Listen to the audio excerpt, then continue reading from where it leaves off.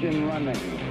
Liftoff. We have a liftoff. Good afternoon, not good evening, good afternoon. It's Erickson here. News 95.5 AM 750 WSB. Sean Hannity is on vacation today, so I am stepping in for him, particularly with all the traffic and weather we've got out there. Let's get into the big headlines of the day. The phone number 404-872-0750, 1-800-WSB Talk. Ted Cruz looks like he is striking the compromise on the Senate health care plan to try to get it passed. Mitch McConnell thought he was going to be able to get it through before the 4th of July break. That's not now going to happen. McConnell's saying, however, that he hopes to get it done right after they come back from the 4th of July break. So what is the Cruz compromise? It is this.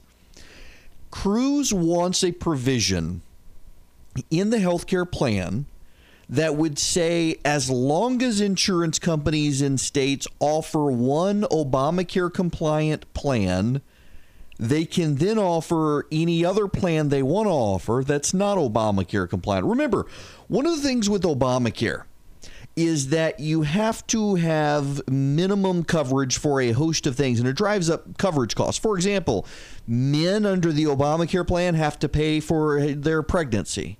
Women have to pay for their prostate exam. Senior citizens have to pay for their pediatric dental.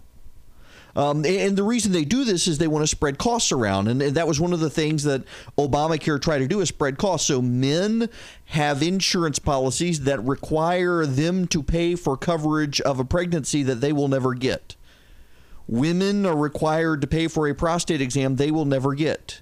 The senior citizens have to pay for juvenile dental treatment that they don't have any worry about, to spread the costs out and try to bring the cost down for everyone. Well, the problem is that by everyone covering all of these things in their healthcare plans, it drives up the overall cost of healthcare. Before Obamacare, before the Affordable Care Act, people could go out and they could custom tailor a plan. They could custom tailor a plan that, for example, said, I'm not going to pay a copay when I go to the doctor. Instead, I'm going to pay out of pocket. But if I have to be in the hospital, I don't want to pay anything out of pocket at all. And the insurance company could structure a healthcare plan along those lines. So if they went to the doctor on a regular basis, they didn't have to pay anything, or they paid everything out of pocket, but they had virtually no cost if they went into the hospital. And really healthy people who never go to the doctor, well, they could take that plan and they could save a lot of money. They can't do that under Obamacare. Under Obamacare, remember, you've got essentially the bronze, silver, and the gold-plated plans. And all of the plans tend to be more expensive than the health care plans that existed before Obamacare. And they're required to cover more things. And the left sees this as a good thing. The left sees it as a very good thing that all of these things are covered. So no one's without. The problem is that people can't afford it. And so they've taken a healthcare situation and an insurance situation, and they've made it more expensive for people than it was in the past. So what Ted Cruz is saying with this plan is, listen, let's allow people to not have to buy the Obamacare plan. Let's allow people to go back to the old way where they could pick an insurance plan that did less. Now, to get around the liberal argument that they're cutting services, we're going to still say insurance companies have to offer the Obamacare plan. So we're not cutting the Obamacare plan. So the left can't accuse the Republicans of cutting back services. No, they're not getting rid of the Obamacare plan. The Obamacare plan is still there. But we're going to allow insurance companies to offer other cheaper plans that don't do as much, so that people who don't want to pay all the money for their prostate exam that they don't even have, they don't have to. They can get a plan custom tailored to women. They can get a plan custom tailored to men. They can get a plan just for their kids. And what Cruz has told McConnell and the Senate Republican leadership is, if they will do that, if they will allow that language into the Republican health care plan, then he and Mike Lee and Ron Johnson and some of the other holdouts, they would be willing to not ask for such big tax cuts and allow that money instead not to be a subsidy, but direct coverage payments for individuals in Medicaid. Now, the liberals in the Republican conference, they like that. They like more money for Medicaid. The liberals in the Republican conference don't want any cuts to Medicaid. Now, keep in mind, there are no cuts to Medicaid. When liberals say that the Republicans are going to cut Medicaid, that's actually a lie. There is no cut to Medicaid happening. And when the media reports it, it's so disingenuous. Medicaid spending is still going to increase. It's just the Republicans intended to lower the rate of increase. So Medicaid spending is still going to go up. It's just not going to go up as high or as quickly as Barack Obama's Affordable Care Act would have. But there's still an increase. When liberals talk about cuts, what they're really talking about is cuts to the rate of increase, not actual cuts. But they're calling it cuts, and the media is going along with it.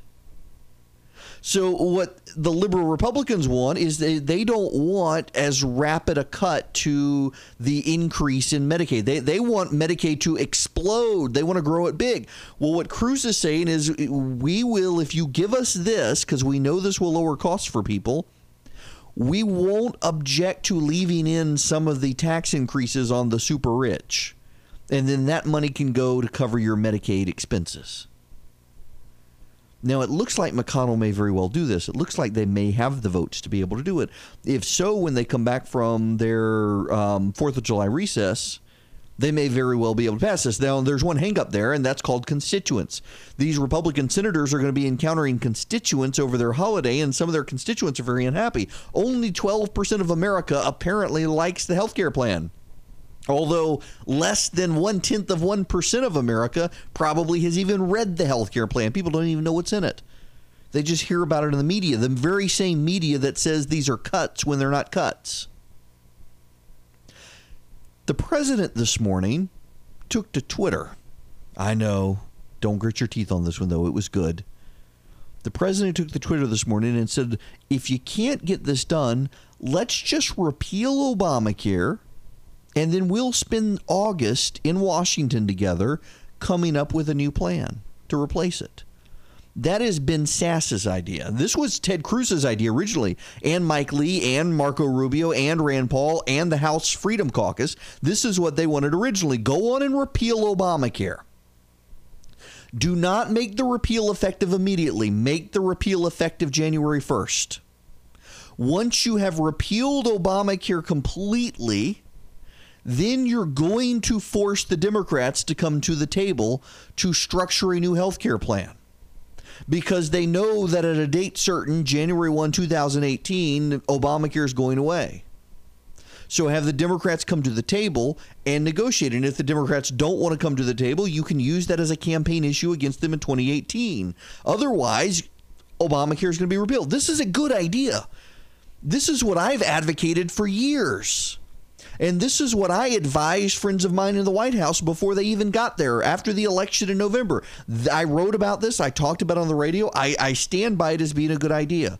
What you need to do, what you should do, is just go on and repeal Obamacare. Repeal it completely, word for word, but make the repeal effective January 1st. So then you've got July, August, September, October, November, and December to come up with a new health care plan that more people like and that serves a better purpose. Because even Democrats are willing to concede Obamacare needs work. Even Bill Clinton is out there complaining that the working class blue-collar workers in America, Obamacare is a bum deal for them. So admit that, acknowledge it. Privately, the Democrats are willing to do it. If the Republicans would take the president and Ben Sasse and others seriously on this and just repeal Obamacare, they could repeal it through reconciliation because it passed through reconciliation. Repeal it all the way and then structure a new plan. That seems to make the most sense. That seems to be the path that could actually guarantee some bipartisanship. Now, you should know I'm opposed to bipartisanship because there are two parties in Washington, the evil party and the stupid party. When they get together and do something that's both evil and stupid, that is the definition of bipartisanship. We should not want bipartisanship. Nonetheless, the president and Republicans seem to crave bipartisanship right now. The Democrats should take ownership of the problem as well, and the best way for them to take ownership of the problem is to repeal Obamacare and tell them either come to the table and sit down and come up with something with the Republicans or else. And if they want to take or else, they've handed the Republicans a campaign issue for 2018.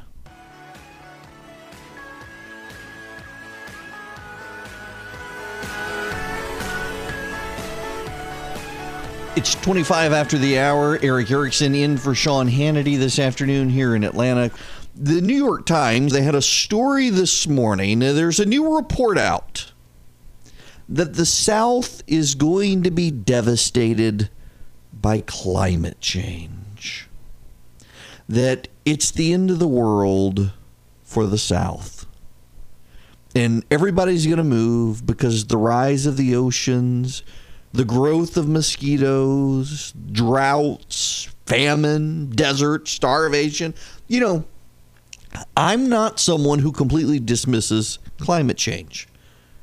I think the world has always had climate change. Whether people were here or not, there have always been seasons and seasons of climate change. There are seasons where it is hot, called summer. There are seasons where it is cold, called winter. And there are definite temperature increases around the world. I think objectively you can see that in the data, although I think the data overstates it because as cities have grown, they've created heat islands. And many of the temperatures that are showing massive spikes in temperature are in areas that once were very rural but now are very urban, and so they cause a spike in temperature from the heat island effect. And then what you see in those heat islands, like we see around here in Atlanta, is you get afternoon thunder showers that grow up, get very large, and cool things down by dropping rain. And this feedback loop, as things get hotter, the more the storms come and cool things back down. And you see that. But I'm not automatically dismissive of climate change. I used to be, but I'm not, because I've been around enough. I pay attention enough. I do see trends in the world. As to whether or not it's mankind, I think that much of the left overstates it. Much of the left is very hostile to humanity in general. They view humanity, because secularism has become a religion, environmentalism has become a religion. Mankind is sin, is original sin on the planet. And if men weren't here, the world would be pure. And the left does that. And so mankind is automatically presumed to be the polluter and the cause of everything. I think that it vastly overstates humanity's role in global warming. But, so the New York Times is publishing this huge story about how economically devastating it's going to be in the South. Because of hurricanes, because of floods, because of ocean risings and on, and fires, and you name it. They've been predicting this hurricane disaster, though, for 20 years. Before I was in college, they've been saying this, and every time there's a major hurricane, whether it was Andrew, whether it was Katrina, where it was Sandy, there's, see, it's true. But we hardly have any hurricanes. I mean, when I was a kid in the 80s, we would come home from Dubai. There's talk about global warming. We'd come home from Dubai in the summer to my grandparents in South Louisiana, and every summer you'd have 3 or 4 hurricanes roll through or tropical storms. We don't have that anymore. Not in Louisiana, not here in Georgia. We have occasional ones. We had one last week, but they hardly ever happen. But on top of that, and more importantly, back in the 80s and 90s, there were a group of Canadian scientists who, using the same sorts of data and modeling, concluded that the United States was going to become a giant desert. I remember studying this distinctly in 8th grade geography with Mr. Lake. This study came out, and the Midwest, the heartland, all of it, it was going to become a desert. It was going to become a desert because of global warming. And all of these nightmare scenarios. Now, part of it was, of course, it was the Canadians trying to scare businesses, trying to get business to move to Canada.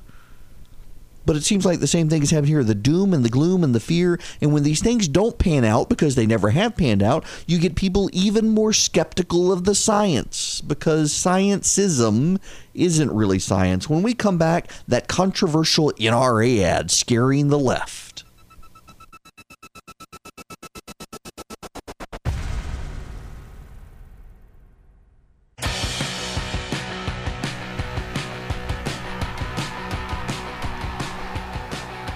.38 after the hour. Erick Erickson here in for Sean Hannity, who is on vacation. And I'll be with you here through 7 o'clock doing my own show on WSB from 5 to 7. Oh, boy, this NRA stuff. So I looked in the local paper today, and the headline, in fact, let me pull this up so I get the headline right, because it's such garbage. Just a load of horse manure. Where is it? The NRA video is even upsetting gun owners. Right. I want to play this video for you. This is from Dana Lash, a friend of mine. I fill in for her on the radio on occasion. She is on WSB radio overnight. She's a syndicated radio show host. She's also got a TV show on The Blaze. You see her on Fox News and CNN a lot. She was with me at CNN as a CNN contributor for a couple of years. And in April 7th, she and the NRA, they released this video. They use their media to assassinate real news. They use their schools to teach children that their president is another Hitler. They use their movie stars and singers and comedy shows and award shows to repeat their narrative over and over again. And then they use their ex-president to endorse the resistance, all to make them march, make them protest, make them scream racism and sexism and xenophobia and homophobia, to smash windows, burn cars, shut down interstates and airports, bully and terrorize the law-abiding, until the only option left is for the police to do their jobs and stop the madness. And when that happens, they'll use it as an excuse for their outrage. The only way we stop this, the only way we save our country and our freedom, is to fight this violence of lies with the clenched fist of truth.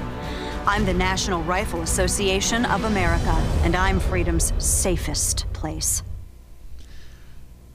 So let me just read you some of the, in fact, I'm going to do this in real time for you. Dana Lash NRA ad. And I want to read you some of the headlines when you put that in. Dana Lash NRA headline. NRA ad condemning protests against Trump raises partisan anger. Dana Lash takes shots at biased media in NRA ad. The NRA just released a violent, terrifying ad. This chilling NRA ad calls on its members to save America by fighting. This advertisement was released on April 7th, 2017. April 7th, 2017. Now, let me read you the local story. And this is from the Telegraph down in Macon today. This is how they report this, and this is actually written by the Washington Post. They use their media to assassinate real news, the woman's voice says scornfully. They use their schools to teach children the president's another Hitler. They use their movie stars and singers in comedy shows and award shows to repeat their narrative over and over again. It may sound like an excerpt from North Korean state television railing against the evil Americans and their corrupt democracy on the far side of the Pacific. But these are the opening lines of a new recruitment video by the National Rifle Association. The video is just over a minute long, but has generated 3.3 million views and loads of controversy. And they highlight a comment. I'm an old white guy and a life member of the NRA, but this BS is disgusting. When you spew crap like this and you don't speak for me anymore, I try to avoid doing things on the spur of the moment, but I'm thinking about canceling my membership. How do we know this person is an NRA member? Maybe he is, maybe he's not. But this Washington Post story, which is comparing the NRA to North Korean propaganda, which is what the Washington Post often is, just it takes it at face value. They wouldn't do that for a conservative, would they? And then another person, Steve Vander Lacey. It almost looks like you're encouraging violence against demonstrators. Just let the police do their jobs. When and if protests get out of hand. That's exactly what she said in the ad. That is exactly what she said in the ad. Did this guy even watch it? Now, here's the thing. And this is important to understand. This is manufactured and it's organized outrage. It's organized and manufactured outrage trying to hurt the NRA. They're not really targeting Dana per se, although they'll go after her advertisers, I'm sure. But this is actually trying to get the NRA to back down on something, trying to get Republicans to disown the NRA, trying to give the left a win against the NRA at a time where it's hard to beat the NRA because Republicans control Congress and the White House. That's what this is for. It is also trying to be outraged at that bit that points out the real outrage. You know, this is one of the increasing tactics of the left these days. Instead of being outraged by something that's outrageous, they get outraged by that which points out the outrage. So instead of being outraged by the left actually burning cities down, they're outraged by someone being outraged by it. I mean, look at the CNN stuff these days with Donald Trump. Instead of CNN covering the president, they're focused instead on the president calling fake news. They're focused on that. And then there are a bunch of stories, by the way, from other media outlets on CNN's reaction to the president's reaction to CNN's reaction to the president. None of that's news, but they would rather cover that than the underlying story. They would rather cover that than cover the fact that CNN blew it with two big stories. That's what all of this is. It is manufactured outrage. You cannot tell me it's not manufactured outrage. When this NRA ad came out in April and we're only getting the outrage today, it was well orchestrated by a left-wing group. It is not a coincidence that the major organizations that picked this up and ran with it to begin with were a bunch of left-wing think tanks and left-wing publications, and that's how easy it was to trickle into the mainstream media, because the mainstream media is inbreeding with the left. I mean, that's why you've got all these mental defects in reporting these days. That's why they're retracting stuff so quickly, is because they're inbred. They are inbred with a bunch of Democrats. And you know what inbreeding does? You've got Democratic activists who suddenly become objective reporters. You have objective reporters who suddenly become Democratic activists.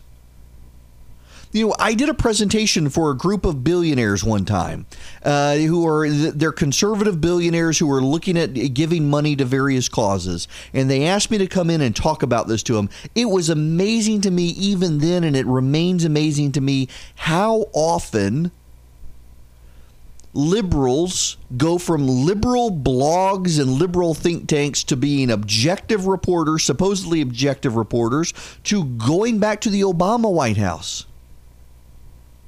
You had the Washington, one of the Washington Bureau top reporters for the Washington Post go to be Joe Biden's press secretary. You had Jay Carney leave Time as its Washington Bureau chief to be the press secretary of the White House. The Joe Biden reporter, her husband is a political reporter for the Wall Street Journal. You had Linda Douglas of ABC News leave ABC News to be the propaganda minister for the Obamacare campaign for the White House. Remember, she's the one who encouraged people to round up their neighbors and turn them in if they lied about Obamacare. You had the State Department spokesman. I mean, and they point, well, look at what's her name, Heather Nauert, who's now the State Department's press secretary.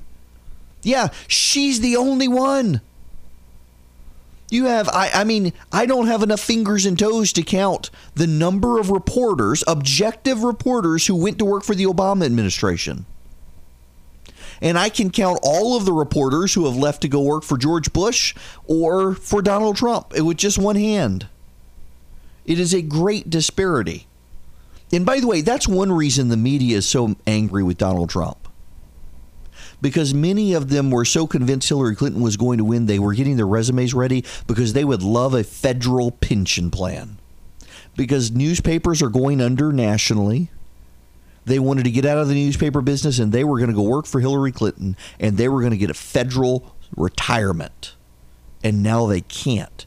Donald Trump has deprived them of that. And that is why they're so angry with Donald Trump. That is why they continue to browbeat him every day over the slightest thing, because he denied them the retirement they wanted, and they know it.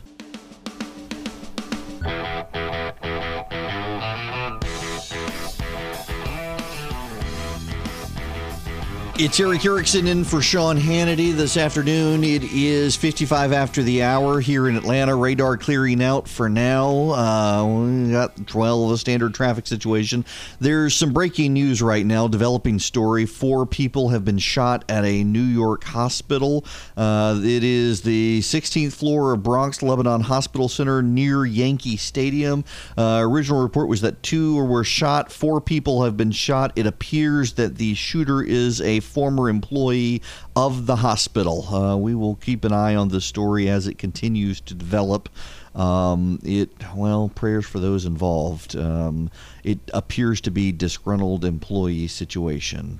But as this develops, we will continue. By the way, NASA is denying reports that it's running a child slave colony on Mars. Yeah, my silence is intentional here. I want you to take that in. NASA is denying it's running a child slave colony on Mars. This is the left-wing nut jobs who pretend to be conservatives over at InfoWars, who parody the right and have suckers buy into it. These are the people who believe that the moon landing was a hoax, but somehow we were able to make it to Mars. Think about that for a minute. These are the people who believe the moon landing was a hoax, but somehow or another, we have a prison planet on Mars, a child slave colony. These people need some mental help, I would venture to say. Oh, my goodness gracious. Y'all, I didn't even intend to talk about that. The headline just came by. I do want you to know that Despicable Me 3 is out this weekend.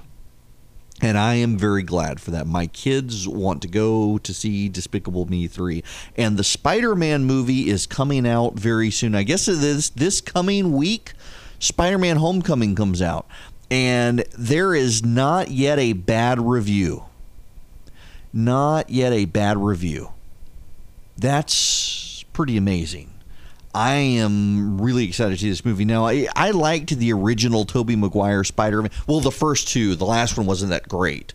And I didn't mind the Andrew Garfield one. It was not fantastic, but it wasn't terrible, I didn't think. So I'm really excited to see this one, considering it's getting the best reviews. In fact, all of the reviews I've seen so far say that the Spider-Man movie that's coming out is the best Marvel Universe movie made to date. That's really impressive. I'm excited by this. Now, I want to shift gears when we come back, and I want to move into a Georgia story. It's a relevant Georgia story, and you need to know the name Tim Gill. And you need to know that as we head into a gubernatorial race, some of our Republican leaders in the state have bent over backwards to accommodate the concerns of Tim Gill, who is a radical left-wing activist. And I want you to know the details of this. It has to do with religious liberty, but it's bigger than that issue, folks. The Republicans in the state, David Ralston, Casey Cagle, even Governor Deal, they have kowtowed to a gay rights left-wing activist who hates Christians. And I wanted to explain the details to you because it has national ramifications, but it's happening here in Georgia.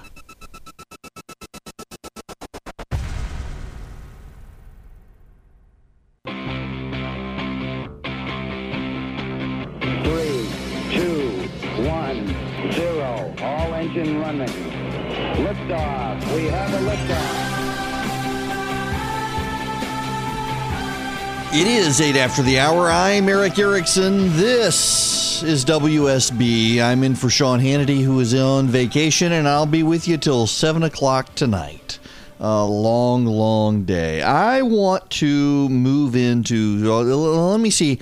I got some time here. And these long segments where I don't have to throw to traffic and everything else, I can actually talk for a few minutes. I want to talk to you just for a minute about the religious liberty legislation that failed here in Georgia, vetoed by the governor.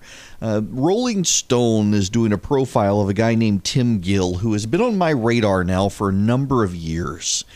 Tim Gill lives in Colorado. He is a gay rights activist billionaire. He was a head of a software company, software developer, and he pooled money with a bunch of other, not just gay rights activists, and this is important to understand here. It wasn't just gay rights activists, but it was a bunch of rich people who are deeply hostile to organized religion in the United States. There is speculation. And again, this, I want to bracket here, just put this in a parenthetical. There is speculation, unconfirmed and unsubstantiated, but believed by many conservative activists, that it is from within this group that these Christian bakers and florists and photographers around the country have been intentionally targeted. Now, let me close the bracket. Just keep that in mind. Set that aside. There is, by the way, a lot of proof in a lot of these cases. I mean, I wrote a whole book about it, about how these Christians are actually being intentionally targeted. Whether or not it's this group or not, I don't know. There's long been speculation. But now, that bracket aside, Gill has funded gay rights activist causes and political causes around the country, and along with the George Soros Project. In fact, even here in Georgia, there are a number of Democrat DAs in the metro area, DeKalb County, Fulton County, and others. There are people who are running, getting money from these left-wing groups, from Tim Gill and George Soros. They're flooding money in to try to take over at the state level. And the importance of this is that they're trying to shift state legislatures to the left, and they're trying to do it through surreptitious means by bringing in flowing money into races that typically don't have a ton of money, bringing in a lot of money from outside states to fund these campaigns, and then using those people who get elected, if they're district attorneys, to support Black Lives Matter sorts of things, to go after, target conservative businesses, conservative groups, and to punish Christian business owners.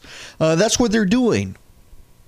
One of the things that Tim Gill did is he funded organized opposition to religious liberty around the country. In fact, in Georgia, it's coming out of this Rolling Stone magazine that Tim Gill put a lot of the money in the gay rights groups who opposed the religious liberty legislation in Georgia.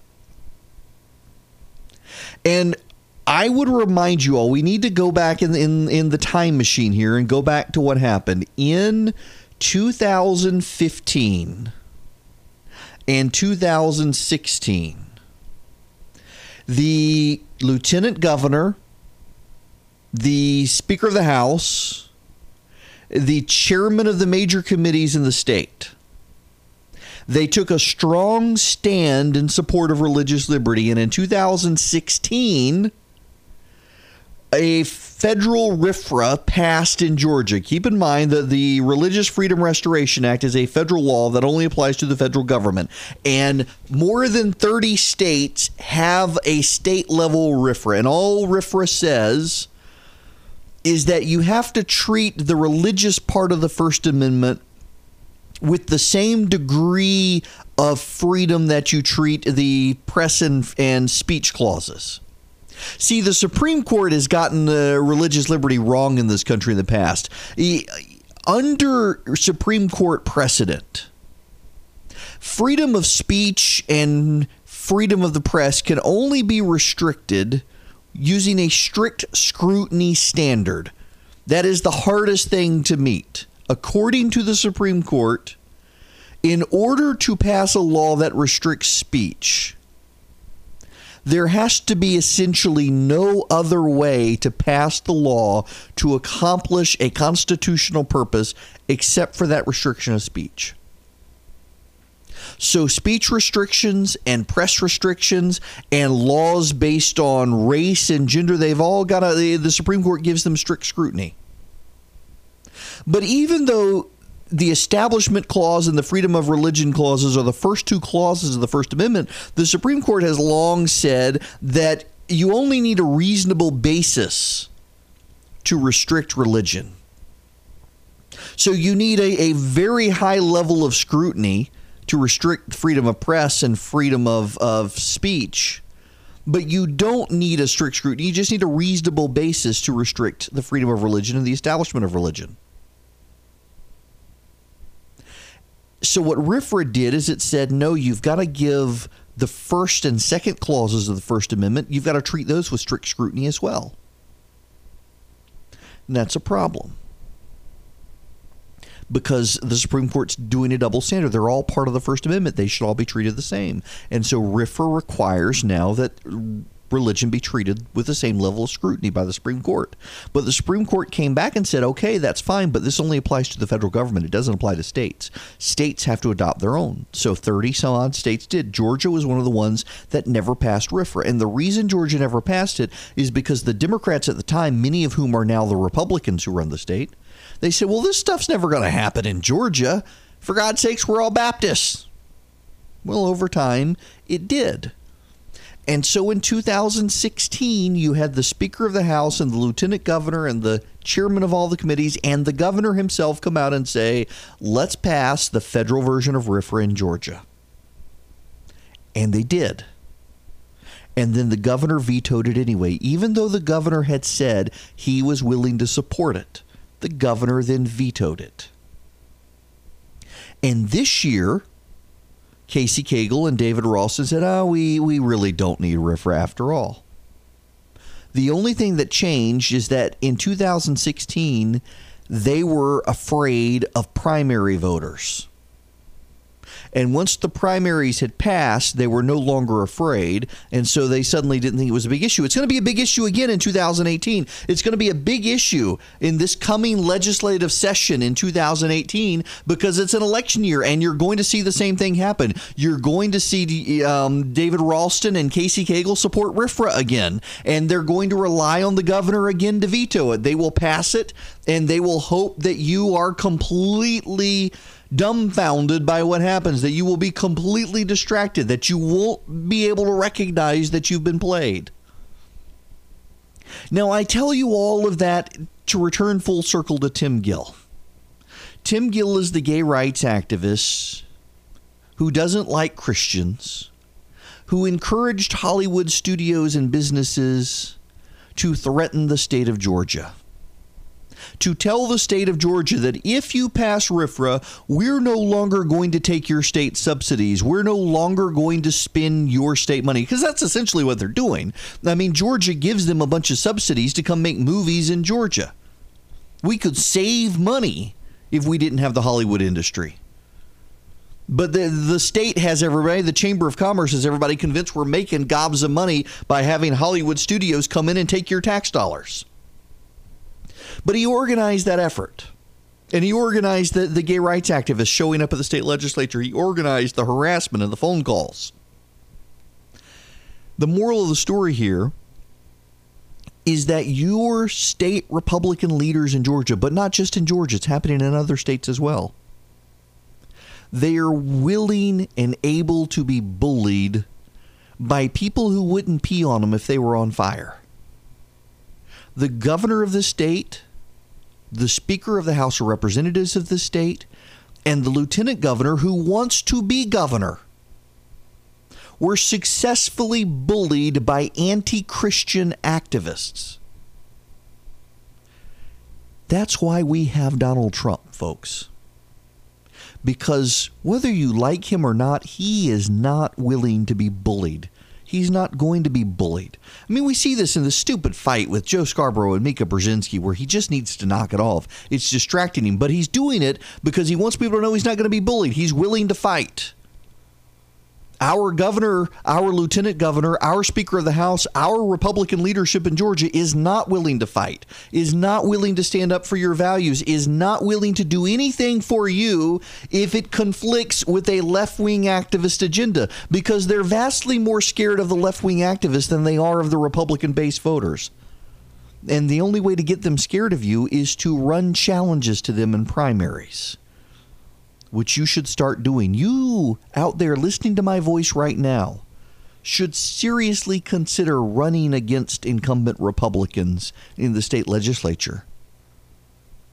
Because they need to understand, if they keep kowtowing to gay rights activists who hate their base, then their base is going to hate them and run against them and throw them out of office. You really should start challenging these Republicans in the state legislature.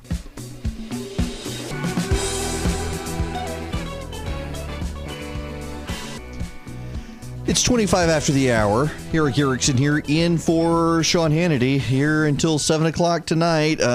Quick check of the radar. We've got a little bit of light rain now moving back into the listening area from Alabama. It is very, very light.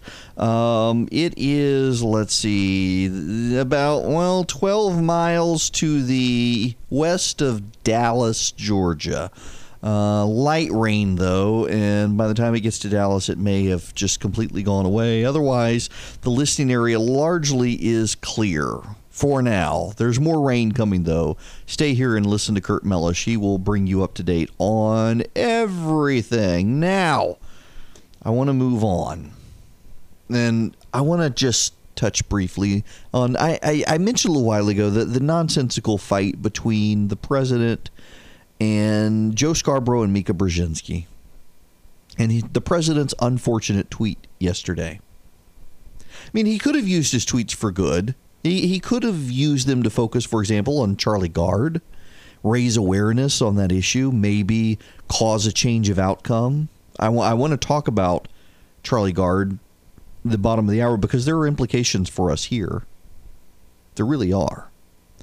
But listen, nobody comes out of this looking good. I don't think so. I don't think the president comes out of these fights with the press looking good. I don't think the press comes out of these fights looking good. The press looks as shallow and vapid as they think the president is.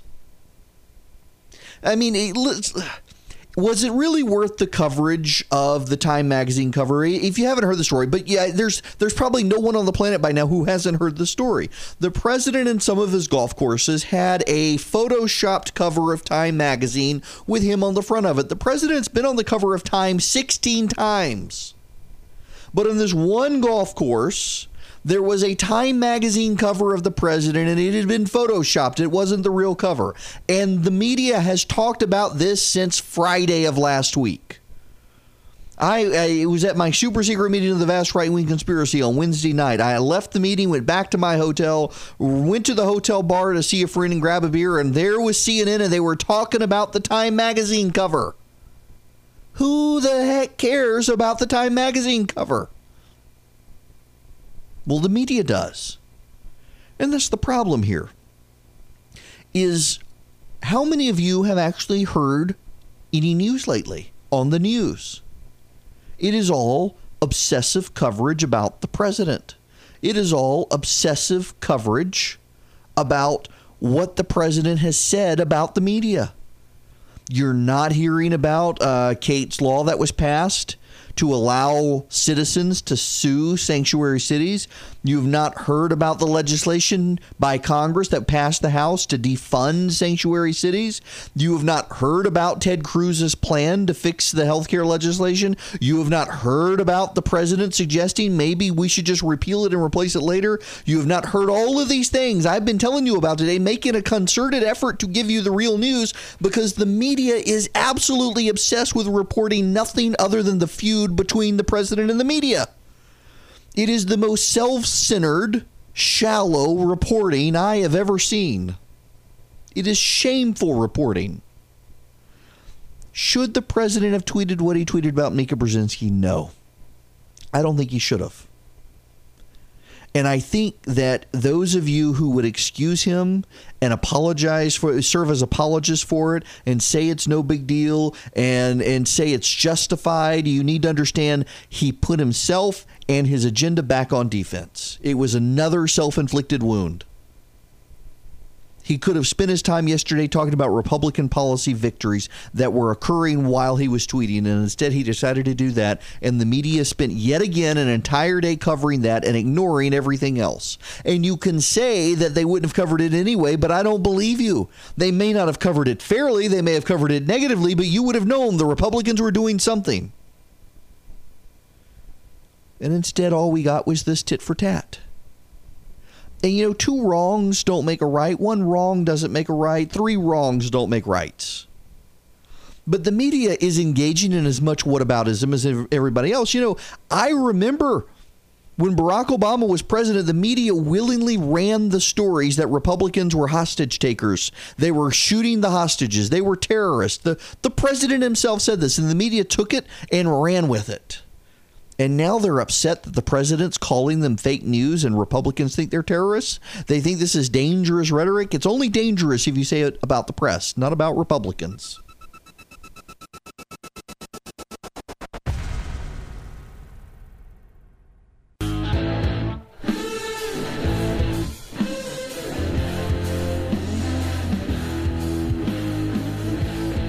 It's Erickson here in for Sean Hannity, who's on vacation, and I will stick around until 7 o'clock tonight with my show. Lots and lots of talking and whatnot going on. Yeah, I don't know that I can talk about. Well, I'm going to make myself talk about Charlie Gard. The Vatican has. I'm very disappointed in Pope Francis. You should know I'm not Catholic, so my opinion on the matter doesn't amount to a hill of beans, but none of my Catholic friends much care for him either. And the Vatican has released a statement today essentially saying that, you got to let the kid die, Charlie Gard. For those of you who don't know who Charlie Gard is a baby in a hospital in London. He has a genetic condition that has left him brain damaged. And a court and bureaucrats have decided Charlie Gard must die. He's going to die.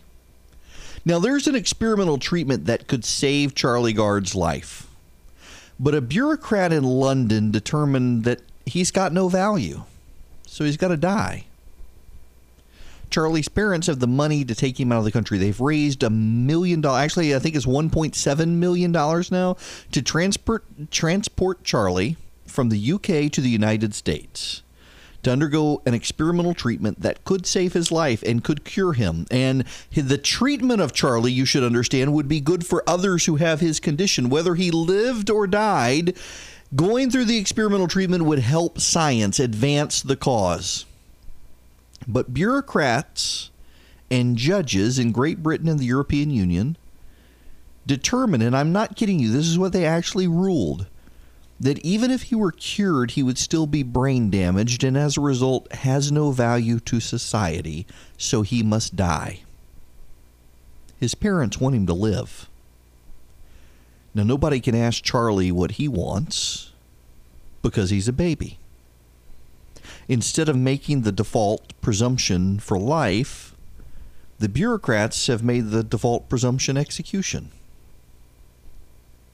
Now, I mentioned yesterday on the radio, I was on Twitter yesterday morning and tweeted that this would be a time for the President of the United States to use his Twitter account for good and take to Twitter and raise the profile of Charlie Gard, and maybe, just maybe, through the President raising awareness of this issue, he could grant a reprieve, a stay of execution, and allow the parents to bring the child to the United States.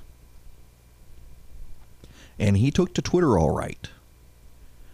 But instead of talking about Charlie Gard, instead of raising awareness about Charlie Gard, or even raising awareness about what the Republicans were doing in Congress, he decided to attack Mika Brzezinski of MSNBC, called her crazy Mika, said she was bleeding from a facelift at Mar-a-Lago. Social media erupted in outrage. Predictably, Republicans and Democrats were swift to come out, condemn the president for it. And then he did start tweeting about the Republican agenda, never mentioned Charlie Gard. Damage was done, though. I mean, this is all we've talked about now. We're on the second day of media coverage. You heard Chris Chandler talk about it. That the president is still tweeting about Mika and Joe. Now, the president does have supporters who are defending him. They're excusing his tweets. They're justifying his tweets. His staff claims that when punched, the president's going to punch back 10 times harder. And yeah, he did punch back 10 times harder, hit himself in the face in the process, hit himself in the agenda, put his party and himself back on defense. And meanwhile, Charlie Gard is dying. He's largely unknown. He has no powerful person in the world willing to speak up for him. The president has just amazing power. In 140 characters or less on Twitter, the president literally can change a global conversation. The president literally can get the entire world talking about something that the world otherwise would not be talking about. The world is talking about whether or not Mika Brzezinski had a facelift. They could be talking about a judge in Great Britain ordering a baby to die if the president used his Twitter account to raise awareness on Charlie Gard, but he didn't. So Charlie Gard is going to die while the president is feuding with the TV host on a network few people watch. What's even more appalling is today the Vatican released a statement essentially saying Charlie's got to die, that the Vatican values life, but there are no further treatments, so he's got to die. Let him die. Well, there are further treatments. And that's what's so frustrating about this Vatican statement is they completely ignore the fact that there is an experimental treatment that has shown progress in the United States that his parents could take him to. They have the money, they have the means, they have the availability to take Charlie to the United States to give him this treatment, but a bureaucrat determined that even if he lived, he would have no value to society, so let him die. I mean, it's infuriating to see the Vatican, of all places, do this. And by the way, you should know there's an update in this case today. Charlie Gard's parents are not going to be allowed to take him home to die because the hospital is afraid they will feed him and let him live. Think about that for a minute. They're afraid the parents might feed him and keep him alive. They're afraid the parents might get him to the United States and keep him alive. The state has determined that Charlie Gard has to die, and by God, he better die.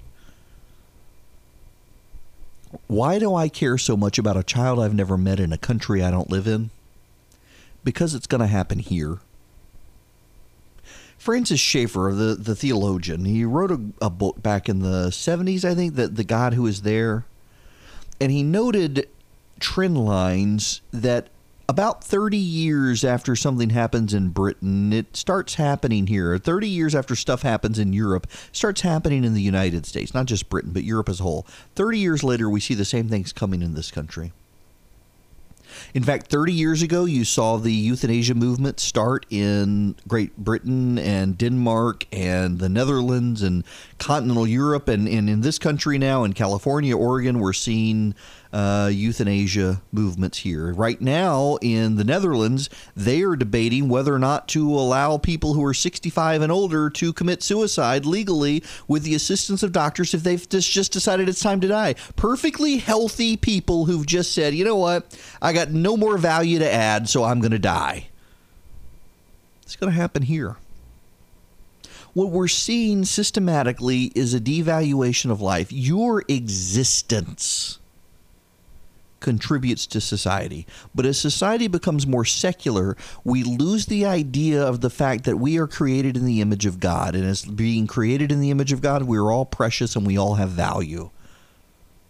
When you're a secularist and you believe that this is all there is no tomorrow, there is no hereafter, you're just a random accident of collision of atoms creating nothing that's different than a gorilla except you've got greater consciousness because the atoms collided in a different way, well, then you can just put yourself out of misery because you're not special in any way. You're just another animal. And we see that with Charlie Gard, where he doesn't have any value because he's got a mental defect, and so he needs to be executed. He's a baby. And his parents want him to live. His parents have the money to treat him. His parents have the money to take care of him. His parents want to take care of him. But the state not only won't let them, the state won't let them take him home lest they do something to keep him alive. That's how badly the state wants this baby dead. And it's going to start happening here. And don't say it won't, because 10 years ago we were saying gay marriage would never happen. And then it happened. We're saying that transgenderism nonsense wouldn't happen. And it happened. Years ago we were saying abortion on demand wouldn't happen. And it happened. It's going to happen here. These cultural trends of secularism, they always start happening here. If you don't draw a line in the sand now and fight it now, in 30 years you're going to get it. And we have a president of the United States who could have. We have a president of the United States who could have gotten on Twitter and raised the issue of Charlie Gard, raised awareness, and maybe by raising that awareness grant him a reprieve. And instead he decided to pick a plastic surgery fight with Mika Brzezinski on Twitter. And that's what people are talking about instead of Charlie Gard, who's going to die now.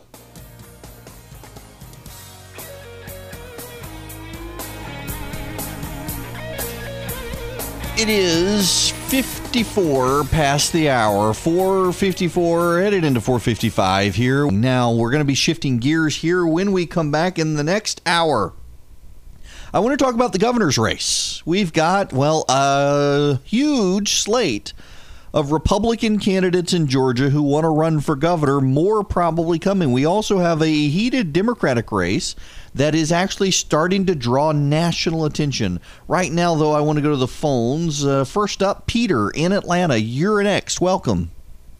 Hey, Eric. Thanks for putting me on. Sure.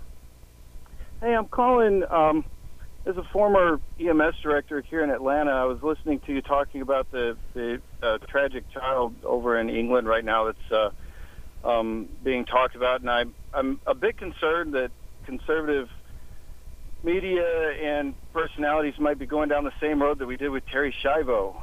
When the autopsy was done on Terry Schiavo, she was no longer viable, and for months and months and months it was argued whether she should be taken off of life support. And I just wonder what's the difference in this case in your mind? The difference in my case is that you have parents who want the child to live. The legal guardians want the child to live, unlike in Schiavo, the legal guardian wanted to take her off life support. And you have judges who, instead of going with the wishes of the legal guardians, have determined to take the child off a feeding tube and a breathing tube. The child's not on life support like Terry Schiavo was, but actually does have more faculties and functioning than what Terry Schiavo did. I think the bigger overarching concern is that the parents have the money and the means to provide an experimental treatment for the child that the doctors who have reviewed the child's case said probably will work. None of the doctors in Terry Schiavo's case thought that there really was anything. The experts who have examined the child has a mitochondrial disease, believe that this treatment actually would help Charlie Gard. So all of those factors, I think, add up to a more distinct case than the Terry Schiavo matter. I honestly, Pete, I think the default presumption, though, needs to be this, that the legal guardians of the child's parents, want to take the child to the United States. Why aren't these parents allowed to take their child out of the country? Why must the child die? That is the big issue here, and that's unfortunate.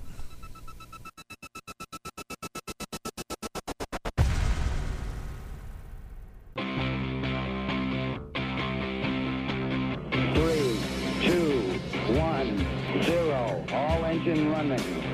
Liftoff. We have a liftoff. Oh, this is interesting. This is from Frank Thorpe for NBC News. According to the House Sergeant of Arms in Congress, the number of threatening communications aimed at Republicans that have been investigated between January 1st and June 21st of this year, 950. They only had 902 in all of 2016. My goodness gracious. But, you know, Dana Lash's video, apparently, that tells people to fight back with truth is inciting violence, but Bernie Sanders telling people Republicans want to kill them, that's not. My goodness. Welcome. It's Erick Erickson here. News 95.5 AM 750 WSB, Atlanta's Evening News. The phone number 404-872-0750-1-800 WSB Talk. Let's get into the governor's race in Georgia. We haven't spent a lot of time on it, and it is still early. It is admittedly early. But there are a lot of people now thus far who want to run. And I want to tell you my position is very simply thus far to not take a position on governor. The only person I have said I would support and am actively supporting is Buzz Brockway, who is a longtime friend. He is a tech grad, which I won't hold against him. He is running for Secretary of State. Buzz is a phenomenal guy. I have known him, since I was in the College of Republicans in college back in the day, 20 years ago, I guess.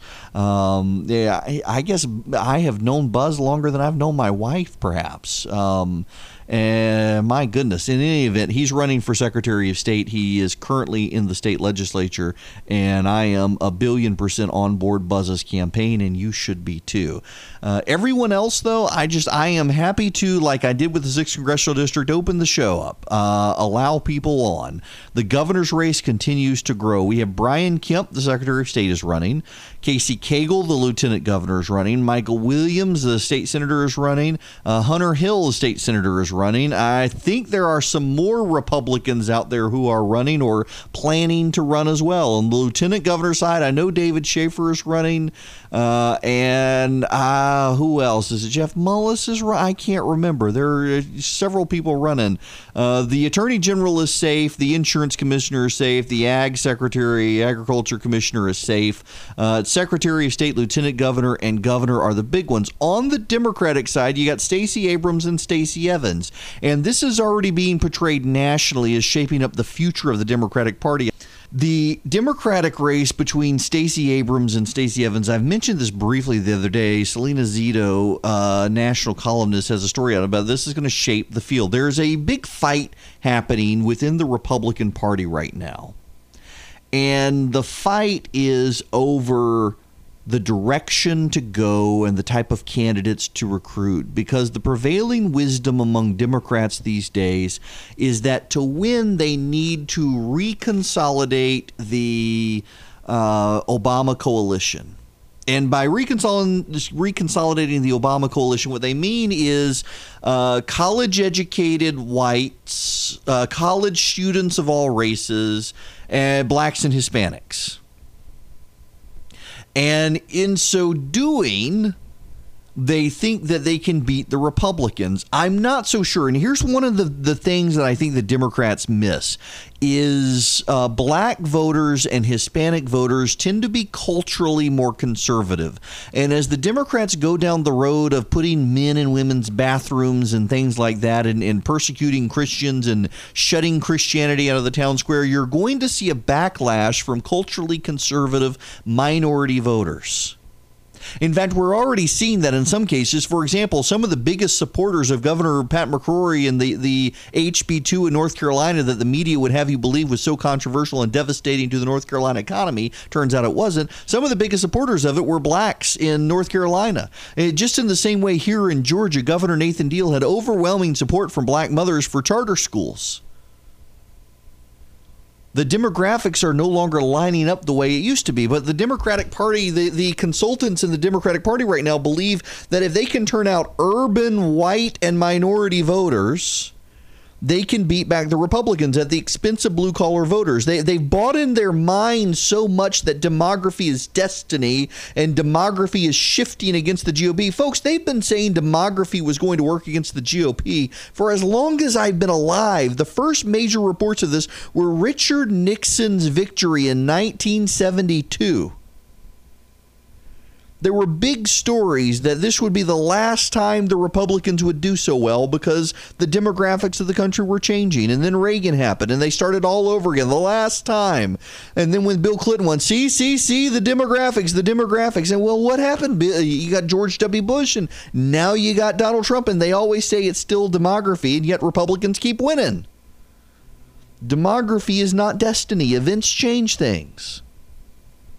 And as the Democrats focus on a more urban, liberal set of voters, they risk losing suburban, exurban, and rural voters, and not just white voters. Hispanic voters, Asian voters, black voters, Korean voters, and there are large populations of Koreans in this country, tend to be some of the most religious Asian voters. Your normal, typical Asian voter is actually fairly liberal, fairly Democrat. Koreans, though, given the history of that country, is one of the largest Presbyterian denominations in the world is the Korean Presbyterians. They're highly conservative, and they are moving to the right. Hispanic Catholic voters move to the right. The longer a Hispanic family lives in this country, the more likely it is to become conservative. And black voters are more and more conservative these days on social issues as the Democrats raise the culture war when it comes to abortion, when it comes to transgenderism. They're moving to the right on those issues, although they still don't connect with the Republican Party.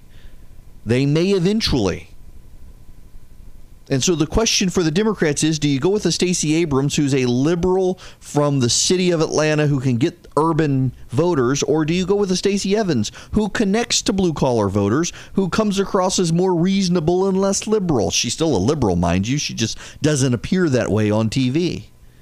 That's going to be the question for the Democrats. The question for Republicans is, which of these guys is compelling enough? Because right now, it's a big bag of,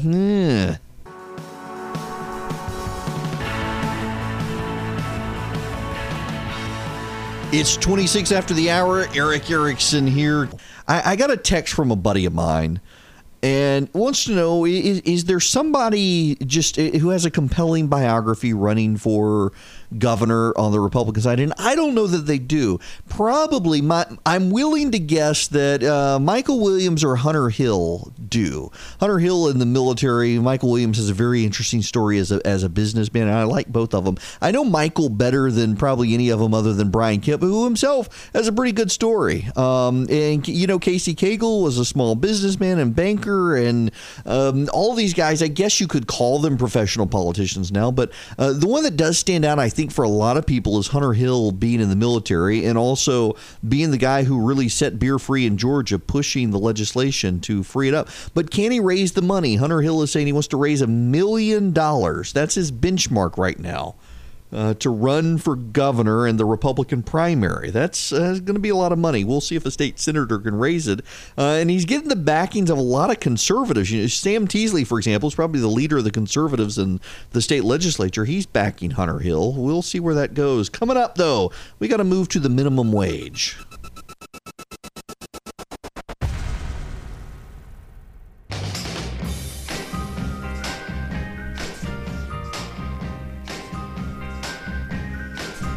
It's 39, almost 40 after the hour. The phone number is 404-872-0750, 1-800-WSB Talk. Let me go back to the phones now. I want to talk to Teresa, calling from Kingston. Teresa, how are you? Hello. Finally glad I got to talk to you. Absolutely. I agree with a lot of stuff that you said today about the news, not the real news, but all this junk mail. A lot of junk. Yeah. But there's one thing I wanted to comment on and just get out there about the races for, you know, election, the governor and whatever. Mm-hmm. I think that their donations should come from within the state, not from, I kind of think of it as a conflict of interest from someone from California to be donating to someone in Georgia. Right. And I think we should have a cap on that and see who can use their money to the best. Well, I see what you're saying, and that makes some sense. And I think a lot of people held it against John Ossoff that 90% of his money came from out of state. The Supreme Court would tell us that we can't actually restrict people from other states giving money. It may be nice, but I do think that it should be weaponized, so to speak, that we should in Georgia make a big deal out of it when people in other states try to essentially buy a race in Georgia, which is what they did here. We should, for example, the George Soros group is trying to fund, and I forget in which counties it is, but there are a couple of DAs in Georgia, a couple of district attorney races where George Soros is spending money trying to get these district attorneys elected to move them to the left and to raise them up as a future crop of Democratic voters. See, this is one thing I don't think a lot of people understand. Is one of the smart things that George Soros is doing is he's recognized that the Democratic Party does not have a deep bench. So what he's doing is he's trying to now recruit candidates who are of the far left, who will run as moderates and build the bench back for the Democratic Party. So when the time comes for them to run for federal office or for statewide office, he'll have a bunch of super liberal people who've been getting elected as moderates already there, and the more moderate conservative Democrats won't be able to stand against them by then. It was a smart thing for him to. I disagree with him fundamentally. I think these candidates are dangerous, but it's smart politics for him to do that, and it's flying under the radar. In Philadelphia, George Soros has funded a district attorney who supports Black Lives Matters. For the first time in 30 years, the police union has come out for the Republican. Think about that for a minute. Just unbelievable. So, yeah, I want to talk real quick about bring you up to speed on the minimum wage thing I talked to you about the other day. Remember, the University of Oregon produced a study the University of Washington produced a study that showed that the $13 an hour minimum wage in Seattle is actually having negative economic consequences. There are actually the current workers are now making less money because their hours have been cut back, and poorer people are not being hired now. And it was all foreseeable. I told you this would happen if they did it. I remember filling in for Rush one day saying that they're going to see unemployment go up. They're going to see benefits go down if they raise the minimum wage. And now you've got other places around the country who've just jacked up to a $15 an hour minimum wage. So the University of Washington economists do this study and shows that what everyone said was going to happen actually happened. So do you know the response of the Seattle City Council? They've fired the economists who were doing the study, and they're not going to pay them anymore because they don't like the results of the study. So now they've gone into the University of California at Berkeley and found some communist economists to do the study for them because they want to show them exactly what they want to do. They want them to see what they want to see. They don't want to see the truth.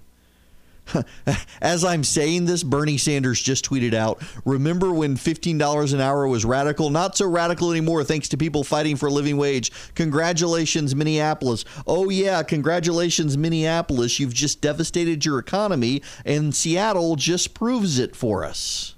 And what's going to happen? Well, they're going to see businesses flee, and they're going to scream racism and not recognize that they're idiots.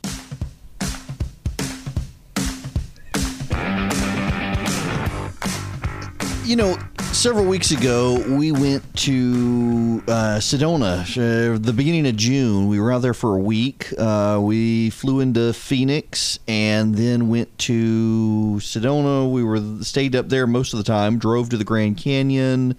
Just that whole northern Arizona area was beautiful, and it was hot, but the heat wave hadn't hit. And the higher you go into Arizona, the higher the elevation, the cooler it is. It was really, really nice.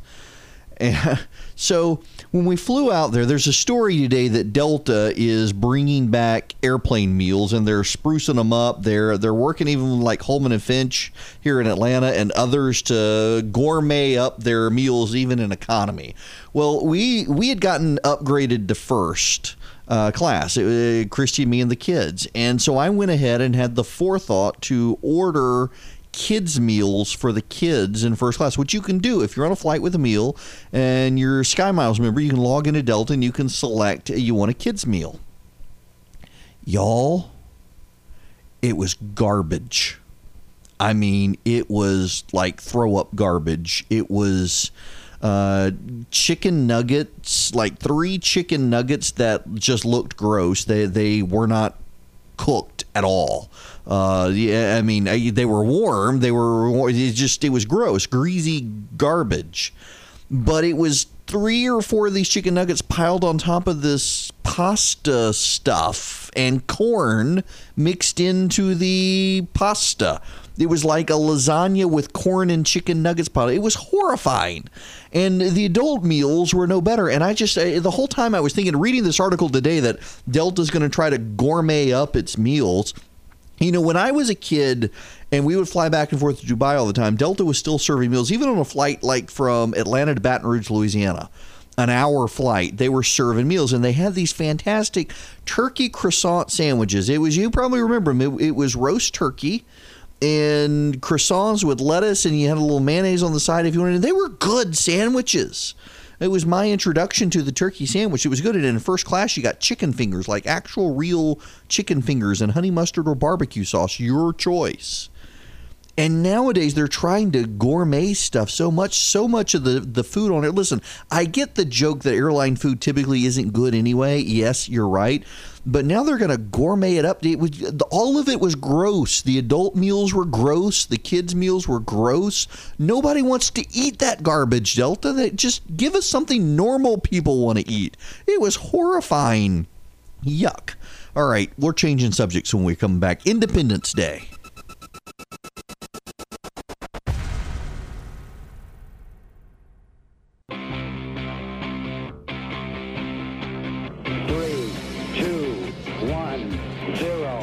Engine running. Liftoff. We have a liftoff. 9 after the hour. I'm Erick Erickson. This is Atlanta's Evening News on WSB. Boy, my 4th hour of radio today. Welcome. The phone number 404-872-0750 1-800-WSB Talk. Storms in the area moving back in. Even heavier stuff coming over from Alabama right now. The worst of it is crossing over from Carroll into Douglas County, moving at about 15 miles an hour. This storm there, let me zoom into it. There is a little bit of hail in this storm, very little bit, but it is a heavy, intense storm. There's also a band from I-20 at 285 on the west side, kind of going up the northeast into the city around the connector to 75-85 split and 400 North Druid Hills. You're about to get it. Doraville, some light rain. Lilburn, Snellville, Loganville, you're all in the path of a very heavy storm. Loganville, you're going to get hit in the next 15 minutes with rain. Johns Creek as well, very heavy rain. Alpharetta and Roswell, lighter rain, but more coming in. Peachtree City, you got a brand new storm that's just popped up on radar around your area. Very heavy rain headed towards Fayetteville. So lots of rain in the areas, scattered, isolated pockets. There's not a big band like we had the other day. Now, before I get into what I wanted to talk about this hour, I want to just mention something somewhat randomly. It's not even news, but if you're looking for a movie to go see this weekend, there's a lot of stuff out, and this is not a kid-friendly movie, and I have not seen it yet, and I'm desperate to go see it because the director, Edgar Wright, has made some of my favorite films, including Hot Fuzz, which I absolutely love. Shaun of the Dead, Hot Fuzz, At World's End, a great movie. He has made a movie called Baby Driver.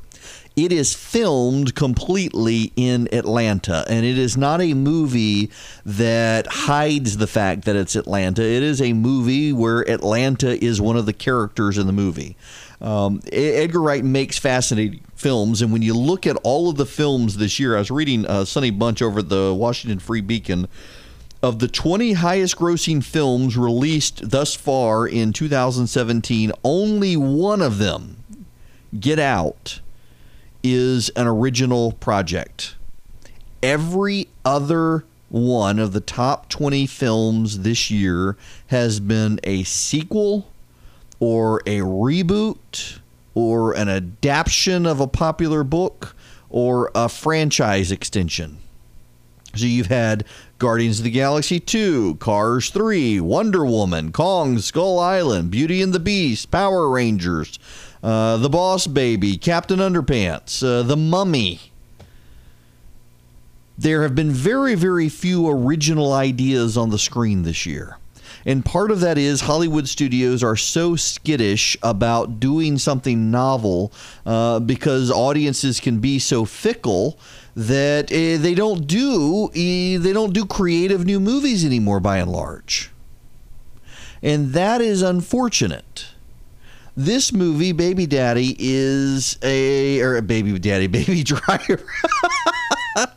Baby Driver is a completely original film. It is completely original in its plot. It is original in its screenplay. It is not a franchise. It is not intended to become a franchise. It's not intended to become a sequel. It is a standalone original movie. And Atlanta is where it is set, and I cannot wait to see it.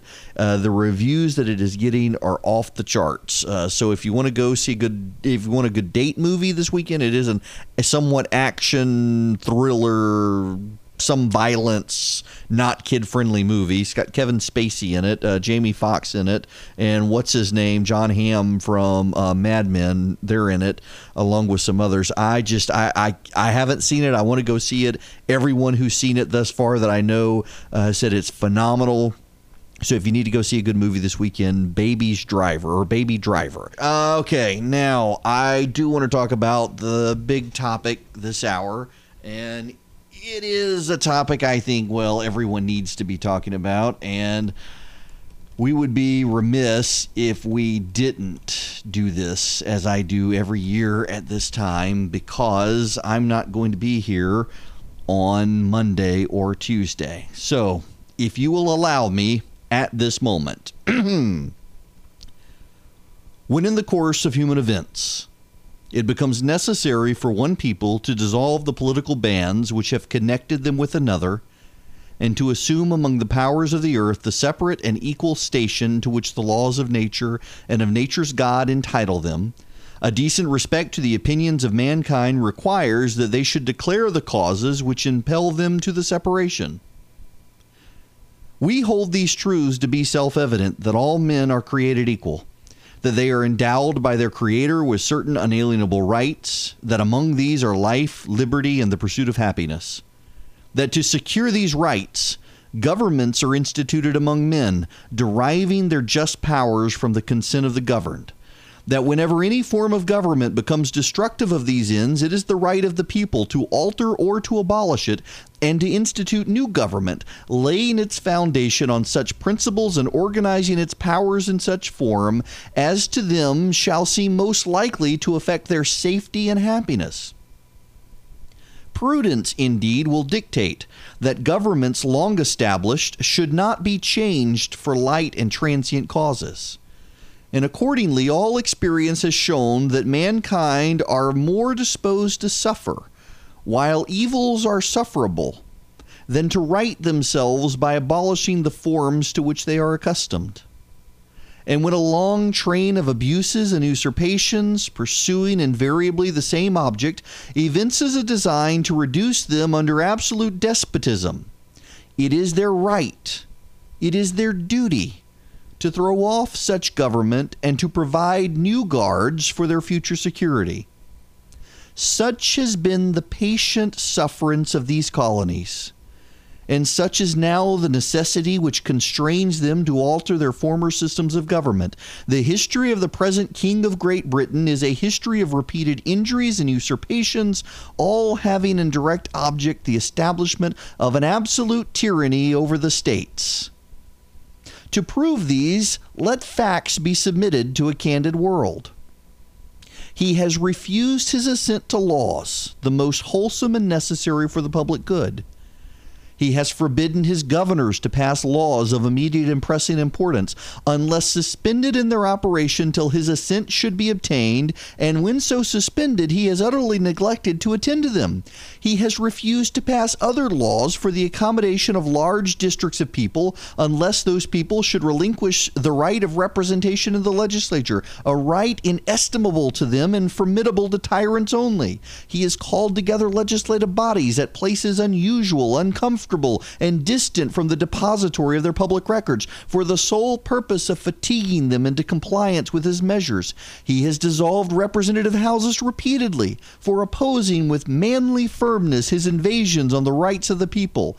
He has refused for a long time after such dissolutions to cause others to be elected, whereby the legislative powers, incapable of annihilation, have returned to the people at large for their exercise, the state remaining in the meantime exposed to all the dangers of invasion from without and convulsions from within.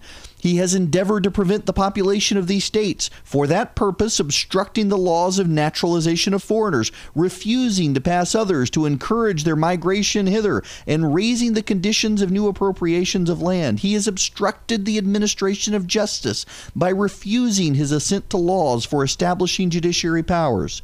He has made judges dependent on his will alone for the tenure of their offices and the amount and payment of their salaries. We, therefore, the representatives of the United States of America in General Congress, assembled, appealing to the supreme judge of the world for the rectitude of our intentions, do, in the name and by the authority of the good people of these colonies, solemnly publish and declare that these united colonies are, and of right ought to be, free and independent states, that they are absolved from all allegiance to the British Crown, and that all political connection between them and the state of Great Britain is and ought to be totally dissolved, and that as free and independent states they have full power to levy war, conclude peace, contract alliances, establish commerce, and to do all other acts and things which independent states may of right do. And for the support of this declaration, with a firm reliance on the protection of divine providence, we mutually pledge to each other our lives, our fortunes, and our sacred honor.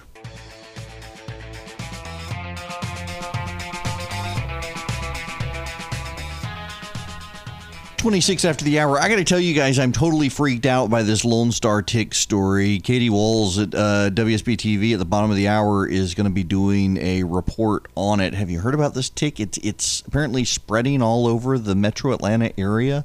One allergy clinic alone has more than 400 patients who have been bitten by it. You get bitten by this tick, you suddenly can no longer eat meat from other mammals. No bacon, no pork chops, no steaks, no hamburgers. You become allergic to red meat after being bitten by this tick that's becoming more and more common in the Southeast. I'm horrified by this idea. Oh, stay inside, people. There is a new website. Well, apparently this website's been around since 2015 called inspirobot.me. INSPIROBOT.me, and it is a machine learning, I won't say AI, but machine learning inspiration quote website where you can go generate an inspirational picture for Instagram with these absurd quotes. Here's the one I just did. Time. When you're young, you always try to drive what is known to be undrivable. That's okay. Let's do another one here. Here's another one. You must always try to slap what society finds unslappable. What seems cool to politicians seems uncool to a servant. I don't know who comes up with these websites. Yeah, RT on Twitter says that this Lone Star tick is clearly a peta-tick. It makes you not want to eat meat. Did you know PETA or PETA, whatever, they put out a tweet the other day asking people why you should eat bacon. It blew up in their face, got millions of comments back to them ridiculing them. Try to be the reason somebody feels good about their body. That's another one of these inspirational quotes. We'll move on to serious stuff when we come back.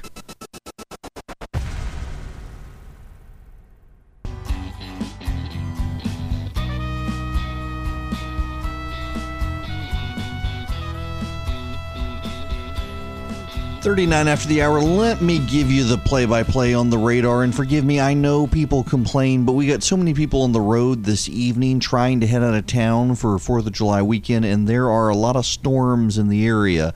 There is a big one right now over the perimeter on the west side at I-20. A lot of heavy rain there. It stretches from Decatur down to Panthersville, across over to Redan, up to Lilburn.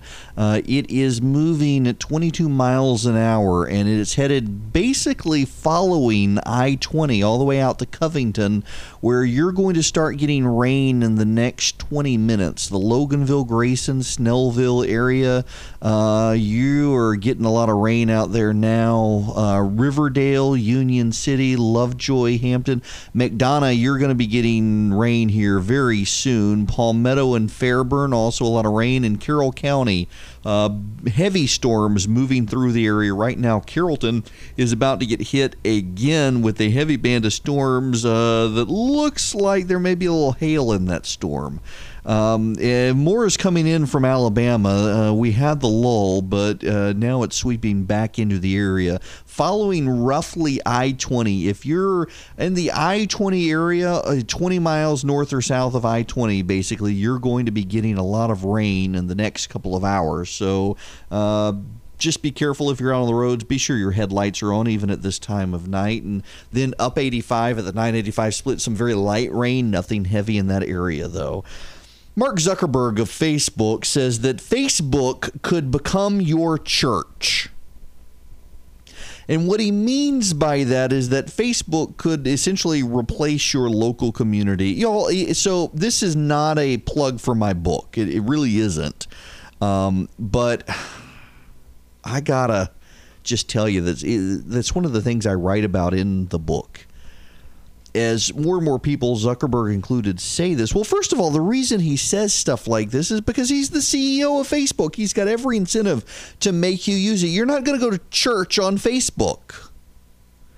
You go to church where you're surrounded with other people, and you're not surrounded with other people on Facebook. And this is part of the problem of modern society, is that we create communities in our own image, where our neighbor next door is not in our community, but the guy who thinks exactly like I do on the internet is. And so we never have to confront someone who disagrees with us. So we don't have to learn civility and how to engage the person who disagrees with us, because everyone in our community agrees with us, because they're only in our community by virtue of agreeing with us. The online is not a substitute for the offline. The digital is not a substitute for the real. It was never meant to be. And yet more and more of us are staring at our phones and our computer screens and our Facebook friends and Twitter and Instagram than we are the person next door. I bet there are people listening to this program right now, a good number of them, who do not know the name of the person across the street or next door to them in an apartment or condo. And that is a sad and damning indictment on modern 21st century society in America, because we become self-absorbed with these digital things. And when you got guys like Zuckerberg saying that Facebook can become your new church, that should be a red flag popping off for you. It should be. Breaking bread around your dinner table is a vastly more rewarding, soul-nourishing experience than clicking the like button on Facebook. It really is. Don't take my word for it. Try it. Invite people over for dinner. The internet is becoming increasingly the thing that's going to tear us apart. It is. I know from firsthand experience. I know from my own experience. I know from my own behavior that people get addicted to the thrill of the retweet and the buzz. And I have to be mindful sometimes when I get into that mindset that you're looking to provoke people online on social media. I mean, I've done plenty of things that have made the New York Times that I'm not proud of, most of it on Twitter. And I see more and more people like that. I see certain celebrities on the right and the left who say more and more outrageous things because they believe more and more now that they're not relevant or noticed unless people are tweeting them, retweeting them, talking about them on social media. And the way that you can get people to talk about you on social media is to be bombastic, to say outrageous things. And then that trickles over from online to offline. More and more people then do this. More and more people, they amplify their bad behavior online and they do it offline. They see the president's tweets and they think it's acceptable, and so they do it offline as well. They excuse it online, they expect to excuse it offline, and then they become tribal. And the person who is their friend in the tribe, it doesn't matter what they do, as long as they do the bad thing to the person in the other tribe, it's the other tribe's fault, and we're just going to excuse it, ignore it, apologize for it, defend it, whatever.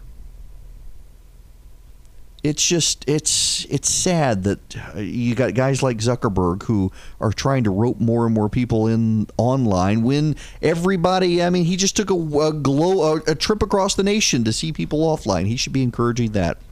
I am reminded I tried to put it out of my mind and repress the thought, but I've got to play an annoying sounder here, and 10 of you are going to win 4 tickets each to go to the July 20th Gwinnett Braves game with Mark Aram and crew. If you want to win, you got to call 404-741-0750, but not until the next half hour when you hear this annoying sound on Mark Aram Show.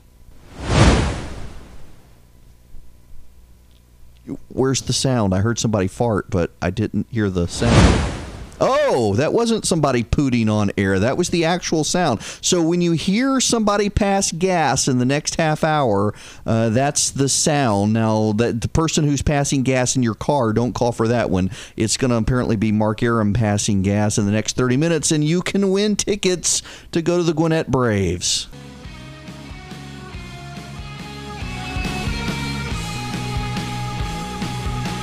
It is 55 after the hour. Let's go back to the phones. David in Palmetto, you're next. Welcome. Hello, Eric. Hi there.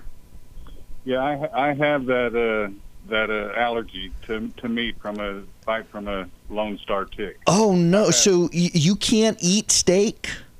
No pork, no bacon, no hamburger, and believe me, I watch food shows all the time, and I just drool and watch. Oh, that's horrible. I just I gotta spray around my house now. This is horrifying to me because my 8-year-old, he only eats bacon, so if he got bit by this thing, he'd starve to death.